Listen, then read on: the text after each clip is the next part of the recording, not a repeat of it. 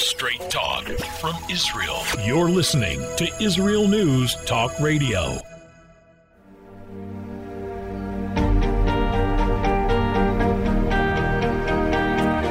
Hello and welcome to News from the Torah. This is Leah Aharoni. Today is Rosh Chodesh Tevet, the first day of the Hebrew month of Tevet. It is the 5th day of December 2021. It is the 7th day of the holiday of Hanukkah, and tonight, the 8th day, we will light the last Hanukkah candle. It is said to be the most powerful night for prayer, when a simple Jew can do with his prayers more than any rabbi or saintly person. And there's so much power that each individual has on this night of Hanukkah, but also all the time. The story of Hanukkah is how a small group of individuals could overturn the mighty Greek Empire and bring their Jewish heritage back against all odds, when most of the Jews in the land of Israel actually gave up on their Judaism. And I really want to zero in on this message today. I will want to discuss in the first two segments the religion and state laws that the Israeli government is passing. The Israeli government is currently watering down the Jewish identity and the Jewish character of the state of Israel. And this is detrimental both for the future of the Jewish state, but also for the connection between the Jews of diaspora and Israel. So what I will do in the first two segments of today's show is tell you more about what the Israeli government is doing, but also what you can do, because many of these reforms are actually being carried out in your name. Yes, if you live in the diaspora, for example, the Kotel, the Western Wall, is being partitioned in your name. So we will discuss what these reforms are and what you can do to stop them, what you can do to thwart them. And don't say, no, but I'm just one little person, what can I do? The whole point of Hanukkah is that a small family with 5 brothers, basically 13 people, got together and stood up against the Greek army and won. So yes, there's something you can do, because as an individual, you have tremendous power. And in our last segment, I will share a beautiful story about the power of one person to influence somebody's life. How in one little moment you can turn and change the trajectory of somebody else's life. So stay tuned, and we will discuss these right after these messages.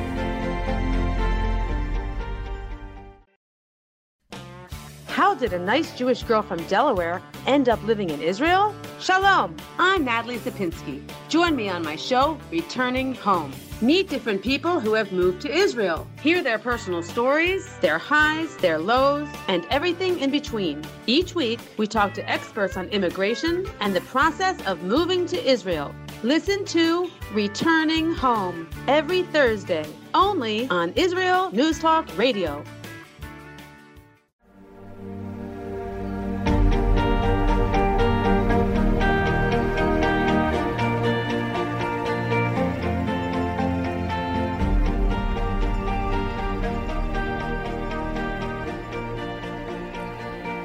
Welcome back. So in the past few weeks, I've been asked over and over again to explain what is happening with religion and state legislation in Israel. Why is it that the current government is considered to be hurting the state of Jewish character in Israel? And the more I listen to these questions, the more I understand that many people in the diaspora, many American Jews, don't really understand what is happening in Israel. So I would like to take the next few minutes to explain why is this government so dangerous to the religious, and not just religious, to the Jewish character of the state of Israel. So the current Israeli government is a coalition of disparate parties from across the political right-left divide. That is supposed to be great because it looks a little bit like a unity government, but really it's not. Naftali Bennett got 6 votes for his Yemina party. That means out of the 120 seats in the Knesset, he has only 6. and he was appointed prime minister in a rotation scheme with Yair Lapid, whereby each one will serve for 2 years. The right-leaning parties in the government, like Bennett's Yamina and Gideon Sa'ar's New Hope, each received only 6 seats, like I said, whereas the Knesset threshold is 3. You cannot be a party in the Knesset with less than 3 seats. So the current projections are that neither party will survive the next election, and therefore both Bennett and Gideon Sa'ar are locked into this government, and they can't really carry on the policies that they want. The other coalition members all come with a strong anti-religious agenda, including Labor, with the former head of the Israeli Reform Movement serving as one of its members of Knesset, Meretz, and Lieberman's Israel Beitenu. Finally, for the first time in Israel's history, this government includes an Arab party that actually belongs to the Muslim Brotherhood. On issues of religion and state, both Yamina and its coalition partners have a strong agenda to transfer power away from the chief rabbinate.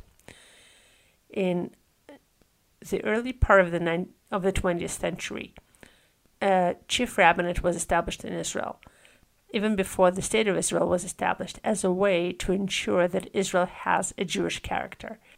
Israel was declared as a democratic and a Jewish state.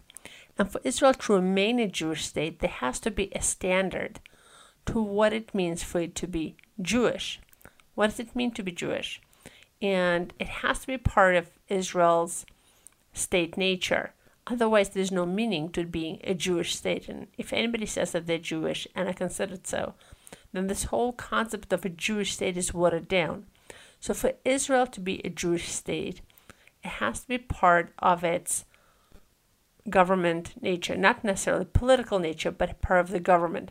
We have to have regulations for what Jewish means.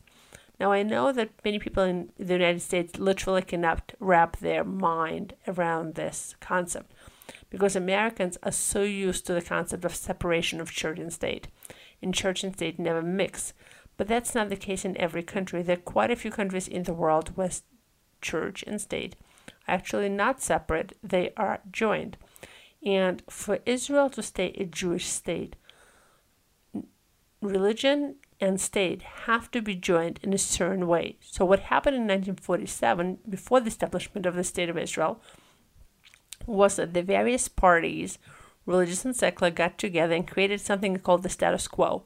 And the status quo established that certain parts of the public nature of the State of Israel would be governed by religious bodies like the chief rabbinate. Otherwise, there would not be a common mutual basis for people who practice Judaism and those who don't to have a joint state. So, for example, issues of kosher, issues of Shabbat in the public sphere, issues of marriage and personal status were given over to the chief rabbinate to manage.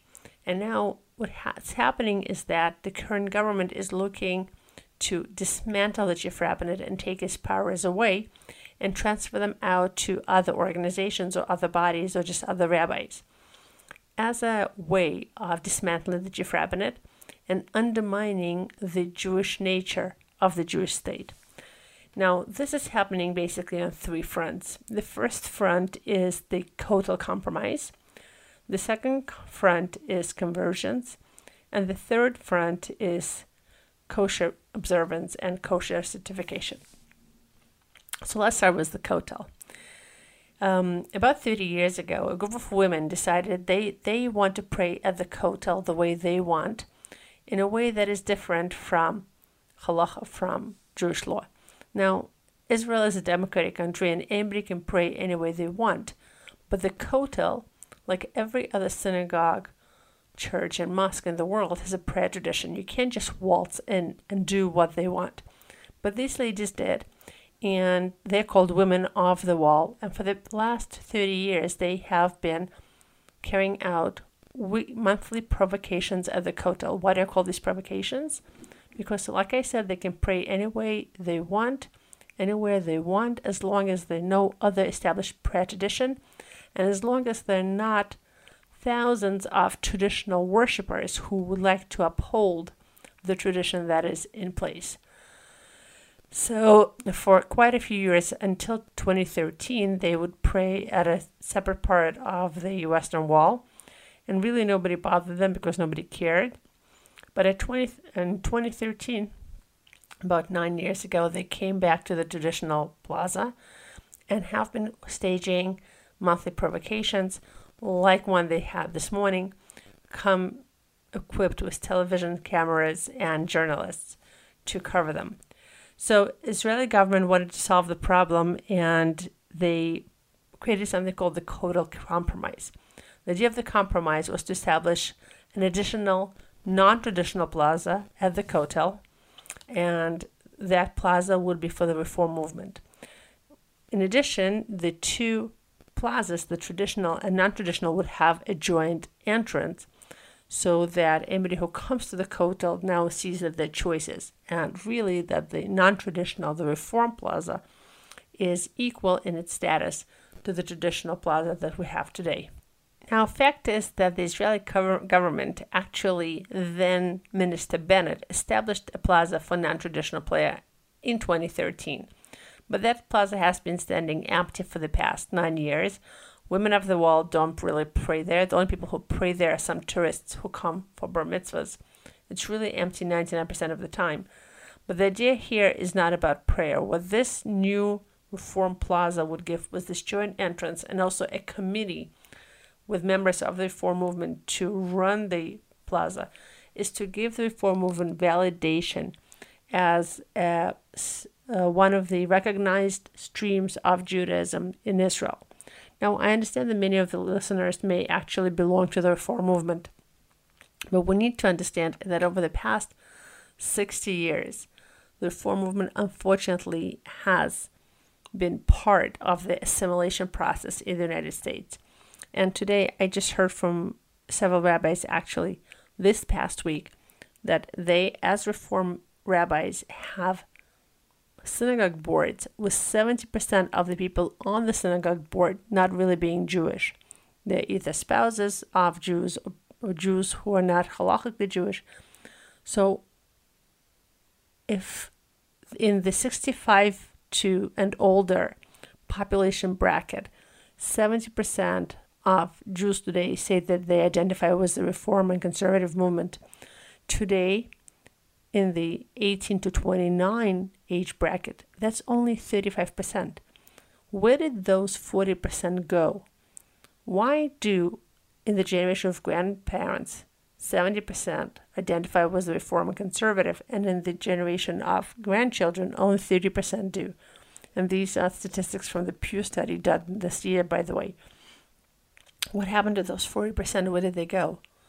They assimilated. Today, they consider themselves Jews of no religion, people with very, very loose Jewish identity. And we don't want to bring this to Israel. We don't want to import this into Israel and make this official. Once again, people who want to practice Reform Judaism in Israel can.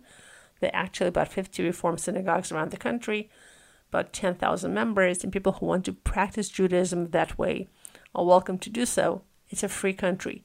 But to establish Reform as a recognized official branch of Judaism on par with Orthodox, and once again be privy and be part to determining what it means for Israel to be a Jewish state in the public sphere, I think that would be wrong.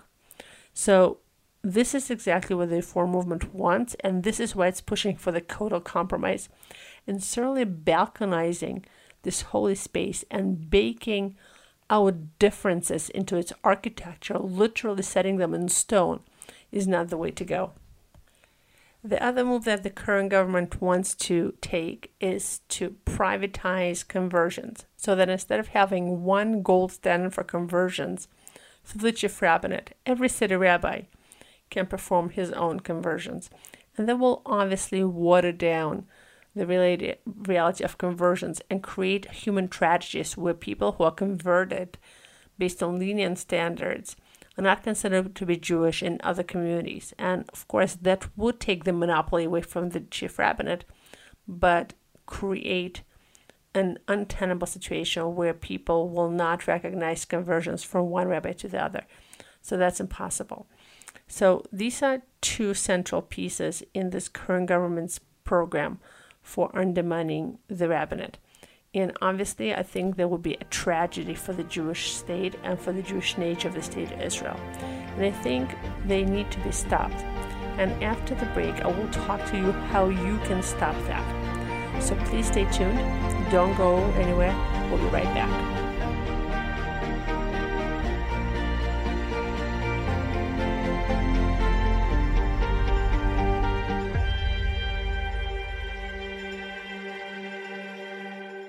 Shalom, everybody. Making a difference often takes just one moment and one person at a time.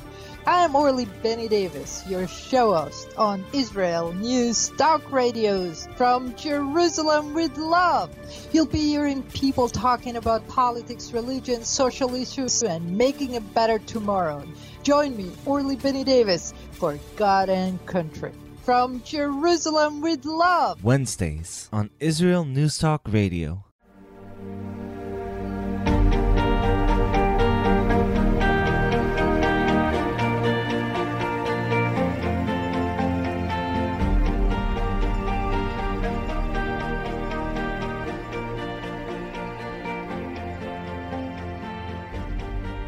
Welcome back. So in the previous segment of the show, we talked about the current religion and state reform being passed by this government. We talked about the Kotel Compromise, and we also talked about the conversion law. Why I think that both of these will undermine the Jewish nature of the state of Israel and why they're wrong. Now, another question that I often get asked by Jews from America and Jews from diaspora is, Leah, do you think that we actually can say anything? And very often Israelis tend to say, you don't live in Israel, you don't get to decide. You don't get to serve in the IDF, you don't get to decide. You don't pay Israeli taxes, you don't get to decide. And I absolutely disagree with that. Why? Because Israel is not a state of Israelis. Israel is a state for Jews. Israel doesn't just belong to Israelis. Israel belongs to every single Jew everywhere in the world. And every single Jew everywhere in the world belongs to Israel. So first of all, Jews from around the world have been contributing and investing money in Israel since the day of this country's establishment. This country could not have made it, could not have survived, could not have been built without the tremendous investment and contribution of Jews from around the world. It's the project of the entire Jewish people, not just Israelis. And I think the diaspora Jewry has paid the Jews in investing and supporting the state in every way possible. So first of all, we have to acknowledge that, it's interesting that this week's Torah portion starts with the story of Yehuda approaching Yosef and standing up for his little brother Binyamin.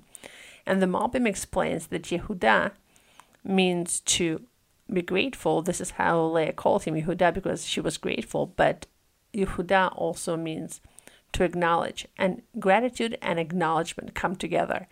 Why? Because people tend to reject the idea that somebody did something for them. Oh no, I did it all myself. When are you grateful? You're grateful when you acknowledge that somebody else helped you. So I think Israelis have to be grateful and acknowledge that diaspora Jewry has played a huge role in making this country be what it is.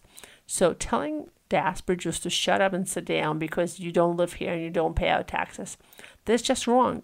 It's a joint project. We're all in it together and we all get to say what happens in Israel. But I think when it comes to diaspora Jewry speaking up and contributing its ideas for how Israel should be ran, it definitely has to do so with a grain of humility. Very often, American Jews especially have the sense of entitlement when they think they can come in and dictate to Israelis what to do. For example, 3 years ago, the federations of America held their General Assembly here in Israel. And their theme of this General Assembly was, we need to talk. And we need to talk really meant we American Jews have to tell you Israelis what to do, to the extent that at the opening session of this General Assembly, the president of the General Assembly said, it's time for the responsible adult and the teenager to have a talk, whereby the American Jewish community was the responsible adult and the Israelis were the rebellious teenager.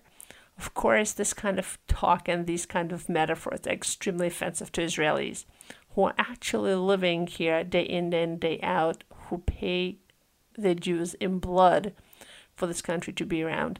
So for American Jews to waltz in and to dictate what needs to happen is extremely offensive. So I think on both sides, both Israelis and American Jews, have to approach this conversation with more humility, more listening, and more ability to understand that both sides have a valid point. So that's that. Now, American Jews and diaspora Jews absolutely have what to say, but they have to say so with humility, like I just said. And I think especially on issues of the Jewish nature of the State of Israel, the ideas of diaspora Jews are important because the Jewish nature of the State of Israel is what binds us together. This is why this country belongs to all of us. Let's just think about it. What brings together an Israeli who was born in Israel, his parents were born in Israel, maybe even his grandparents were born in Israel, and a Jew in New York? What's common between us? That our great-great-great-grandparents lived together in the same town in Poland? But what if they didn't? What if your great-great-great-parents are from Poland and somebody else's are from Morocco? They don't even have a common cultural background. That all of us were in the Holocaust? We weren't all in the Holocaust. And I think it's enough. We should really stop basing our entire Jewish identity on the Holocaust. We have to acknowledge the Holocaust. We have to teach the Holocaust. We have to preserve the memory. But that cannot be the whole stake of our identity. Our joint identity is based on the Jewish heritage, on 3,000 years of Torah and Masorah, tradition and learning and Jewish observance and a common belief in God and a common belief in Jewish destiny. That we're a nation that has a purpose. And this is what brings us together. So if the Israeli government decides to water down the Jewish character of the State of Israel and to move it one notch closer to becoming a nation of all its citizens, what it is doing is watering down the connection between diaspora Jews and Israeli Jews. And I think that would be a tragedy. So if you have what to say on this issue, and if it is important for you that the Israeli government preserves the Jewish nature of the State of Israel, you need to understand that many of the reforms carried out today in Israel are actually carried out in your name. For example, the Kotel Compromise is carried out in the name of diaspora Jewry. And what Israeli politicians say is that if we don't carry out the Kotel Compromise, we're going to upset world Jewry. How did we get here? Because the American Reform Movement has actually succeeded in branding itself in Israel as diaspora Jewry. For example, several months ago when the current government was putting together the government, when the coalition was choosing who is going to be which minister, the head of the American Reform Movement, Rick Jacobs, came to the Knesset and told Israelis that if the head of the Israeli Reform Movement, Gilad Kariv, will not become the Minister of Diaspora Affairs, quote-unquote, diaspora Jewry will be very upset. I don't think most Jews in the diaspora have ever heard of Gilad Kariv or really cared what kind of a job he's going to get in the government. But this is how Rick Jacobs, with the Reform Movement, have branded themselves as diaspora Jewry. And of course, the current government is now using this language to push the Kotel reform in the name of diaspora Jewry. So if you're listening to this program and if you're Jewish and if you live in the diaspora, you need to understand that all of the religious reforms in Israel, especially the conversion law and the Kotel Compromise, partitioning the Kotel, are being carried out in your name. And if you do not want these things to happen, you have to stand up and say, hey, not in my name. And there are definitely things you need to do. So first of all, you need to educate yourself about the political developments in Israel and what is happening. And this was the first segment of today's show. Secondly, what you can do is help educate your friends. You can make this into a hot issue in your community. You can raise this at a Shabbat table or just talk with your friends about it. You can hold a parlor meeting. You can invite a speaker.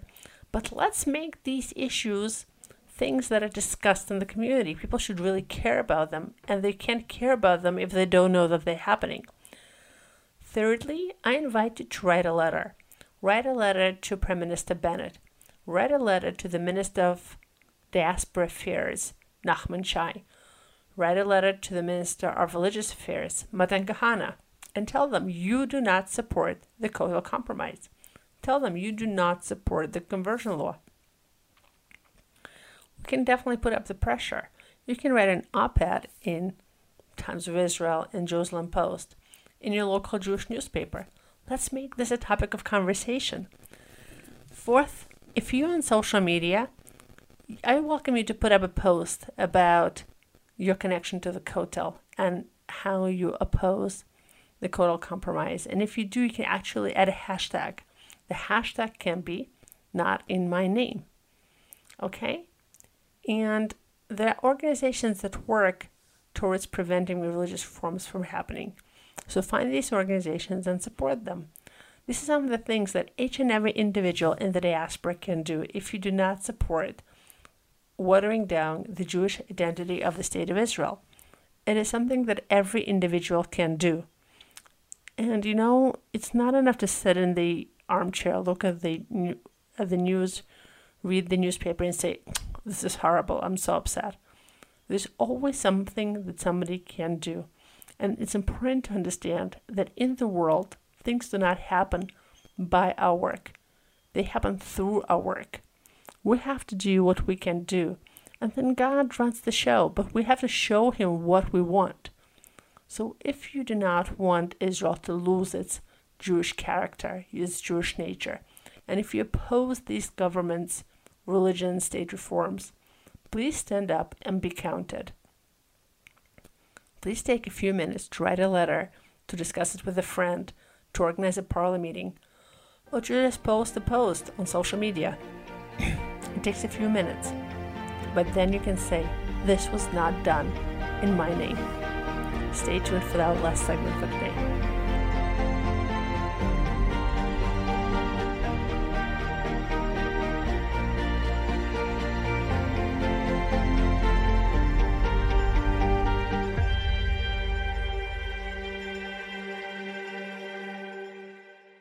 You're listening to Israel News Talk Radio. This is Shai Ben-Tekoa, and each week I'll be webcasting to you from Judea, origin of the word Jew, a people besieged and beleaguered in every generation. Nazi Germany is but a memory, but in its place the world invented the phantom Palestinians as this generation's internationally authorized Jew killers. Tune in for a different slant on life in Israel, Phantom Nation, every Monday. Hi, I'm Rabbi David Aaron. The soul basics are the most profound, the most essential, and yet often the most neglected in our education. Join me for Soul Talk on Israel's News Talk Radio and discover the secrets to love, spiritual growth, and personal power.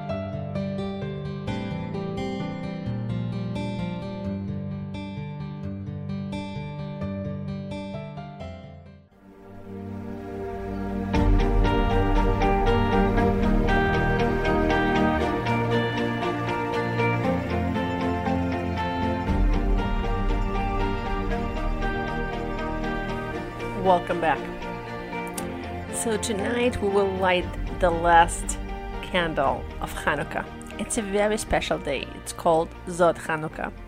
And on Zod Hanukkah, every single Jew, even the simplest Jew, has the power of prayer that is greater than the power of prayer of any rabbi, any saintly person. So I suggest that you really grab this night and you really use it for prayers. And another thing you can do that I heard people have been doing in recent years is that on this last day, they write down all the prayers and wishes they have for the coming year, and then they pack that piece of paper away with your Hanukkah candles, with your Chanukiah, until next year. Next year, you can open the piece of paper and see which of your prayers, which of your requests have come to pass.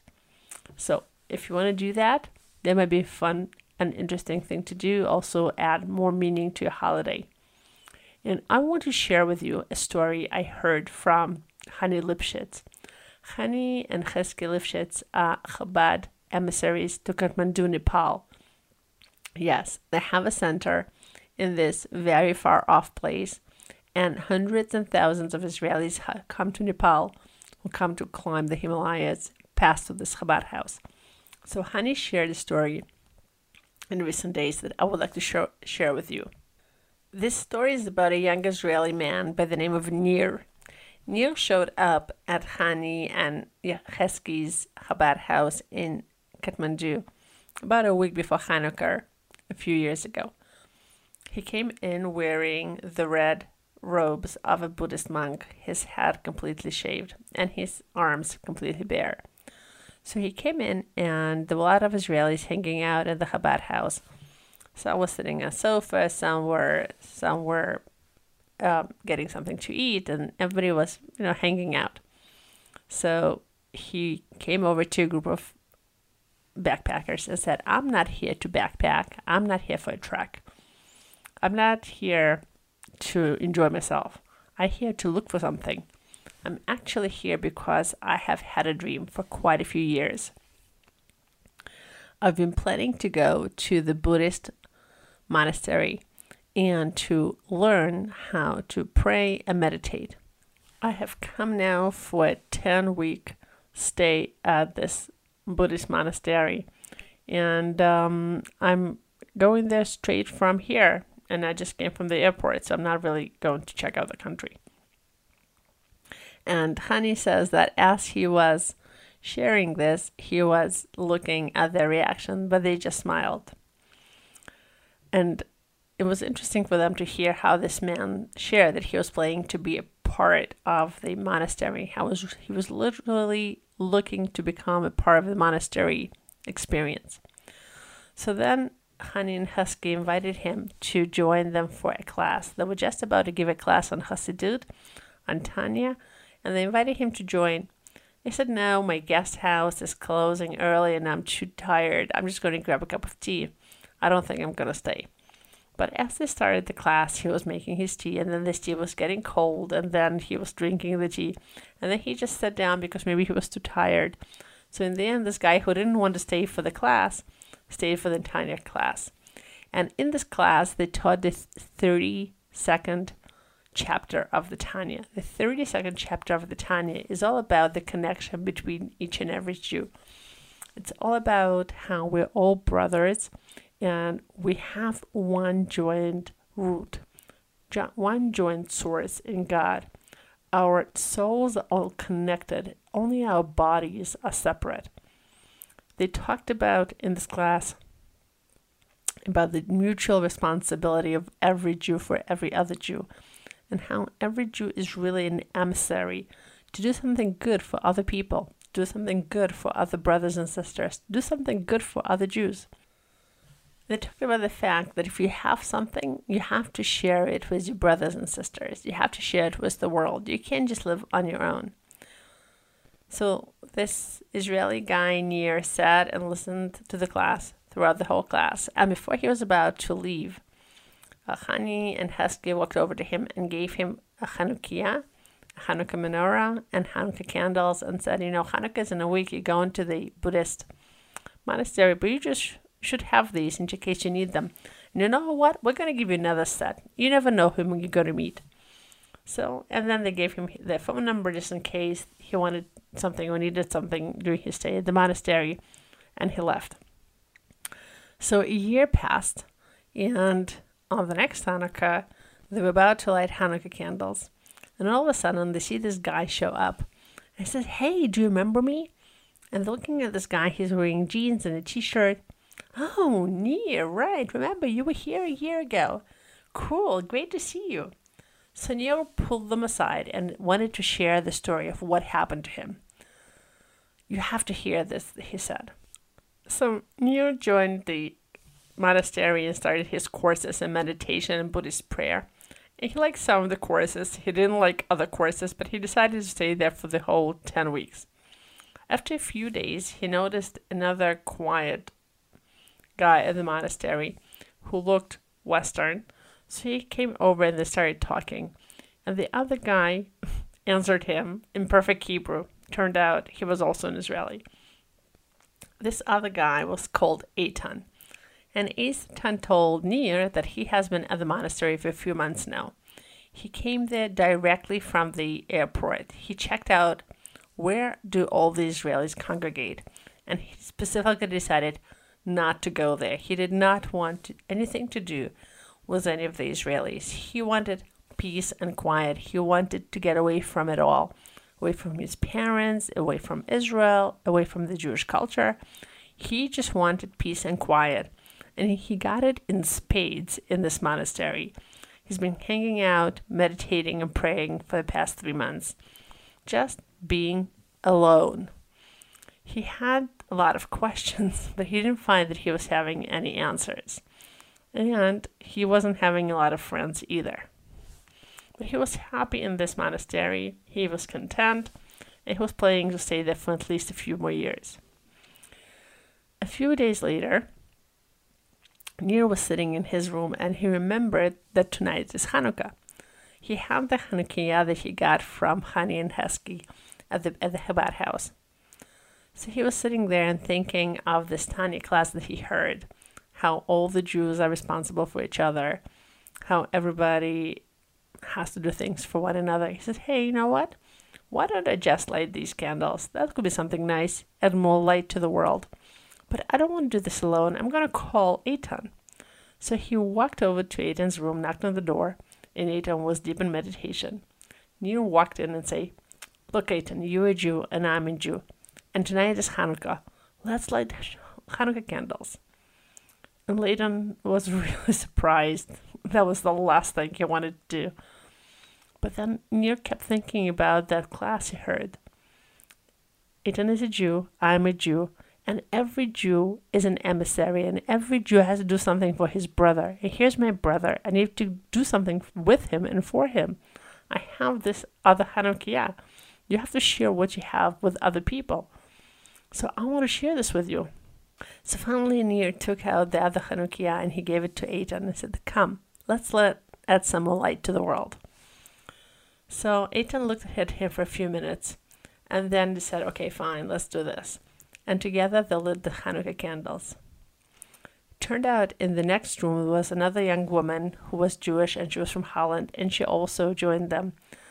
And the three of them sat there looking at Hanukkah candles. And Nir told them about the class that he heard at Chabad House, about what it is to be a Jew, the connection between all Jews, and how we all have one source and one root in God, and only our bodies are separate. And she was so touched that she started crying. After a few minutes of more conversation, Nir got so tired he fell asleep in Eitan's room. He woke up a few hours later, and he saw Eitan standing there looking at the candles and crying. In the morning, Eitan packed his bag and left the monastery to come back home. Nir shared that he got an email from Eitan recently. Thank you. Thank you, Nir, for being such a good emissary. Thank you for being my brother. Thank you for taking me back to my country, to my family, to my tradition, to my sources. Just think about this. One person who accidentally heard a class, one person who randomly got another set of Hanukkah candles, one person who cared to share his Jewish experience with somebody else. He wasn't a rabbi. He didn't know anything about Judaism. He was just another guy passing through life. But he cared to stop and to reach out to his brother, to share, to be there for him, to have a joint Jewish experience. And look what it did. It took this Jew out of a Buddhist monastery where he was planning to stay for years and brought him back to his family and to his heritage. We all have this power to reach out. We all have this power to share. So please take this day, this last day of Hanukkah, this day when our prayers are so strong, and reach out to people in your community, in your family, in your town. It doesn't take a lot, but invite somebody into a Hanukkah house or reach out and give them the light of Hanukkah. And may this light of Hanukkah stay with us for the entire year as we're continuing to this dark winter. May these lights illuminate our path.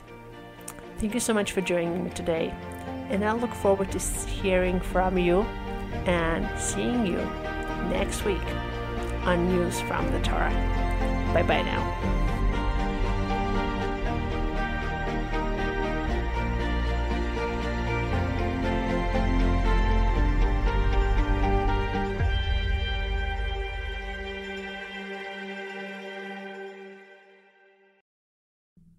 Israel News Talk Radio's chat room. Just click the orange button at the top of the IsraelNewsTalkRadio.home page, log in as yourself or an anonymous guest, and join in on the fun.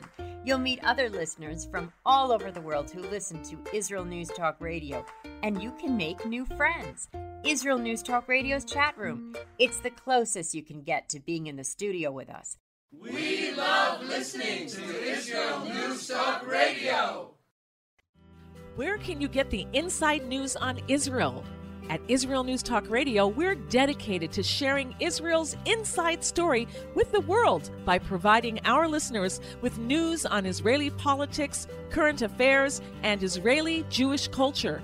The Israel News Talk Radio homepage also provides you, the listener, with useful information at your fingertips, with scrolling news headlines, weather, currency exchange, Shabbat candlelighting times, and so much more. Our radio programming is always accessible and on demand. We operate absolutely free of charge for everyone, everywhere. If you love what we do, partner with us now by becoming an Israel News Talk Radio supporter. With your support, you'll be inscribed on our Israel News Talk Radio Wall of Fame. There's nothing like us in the world. Be part of something great. Israel News Talk Radio. Straight talk from Israel. If you love Israel News Talk Radio, then you'll love our Facebook page. We keep you up to date on what's happening in Israel, plus little surprise treasures that we don't share on the radio. Go now to follow us on Facebook. Just look for the Israel News Talk Radio Facebook page, and don't forget to subscribe and follow us by clicking on the like button. We post great stuff there that you'll want to share. Israel News Talk Radio on Facebook and Israel News Radio on Twitter. News, opinion, and more. You're listening to Israel News Talk Radio.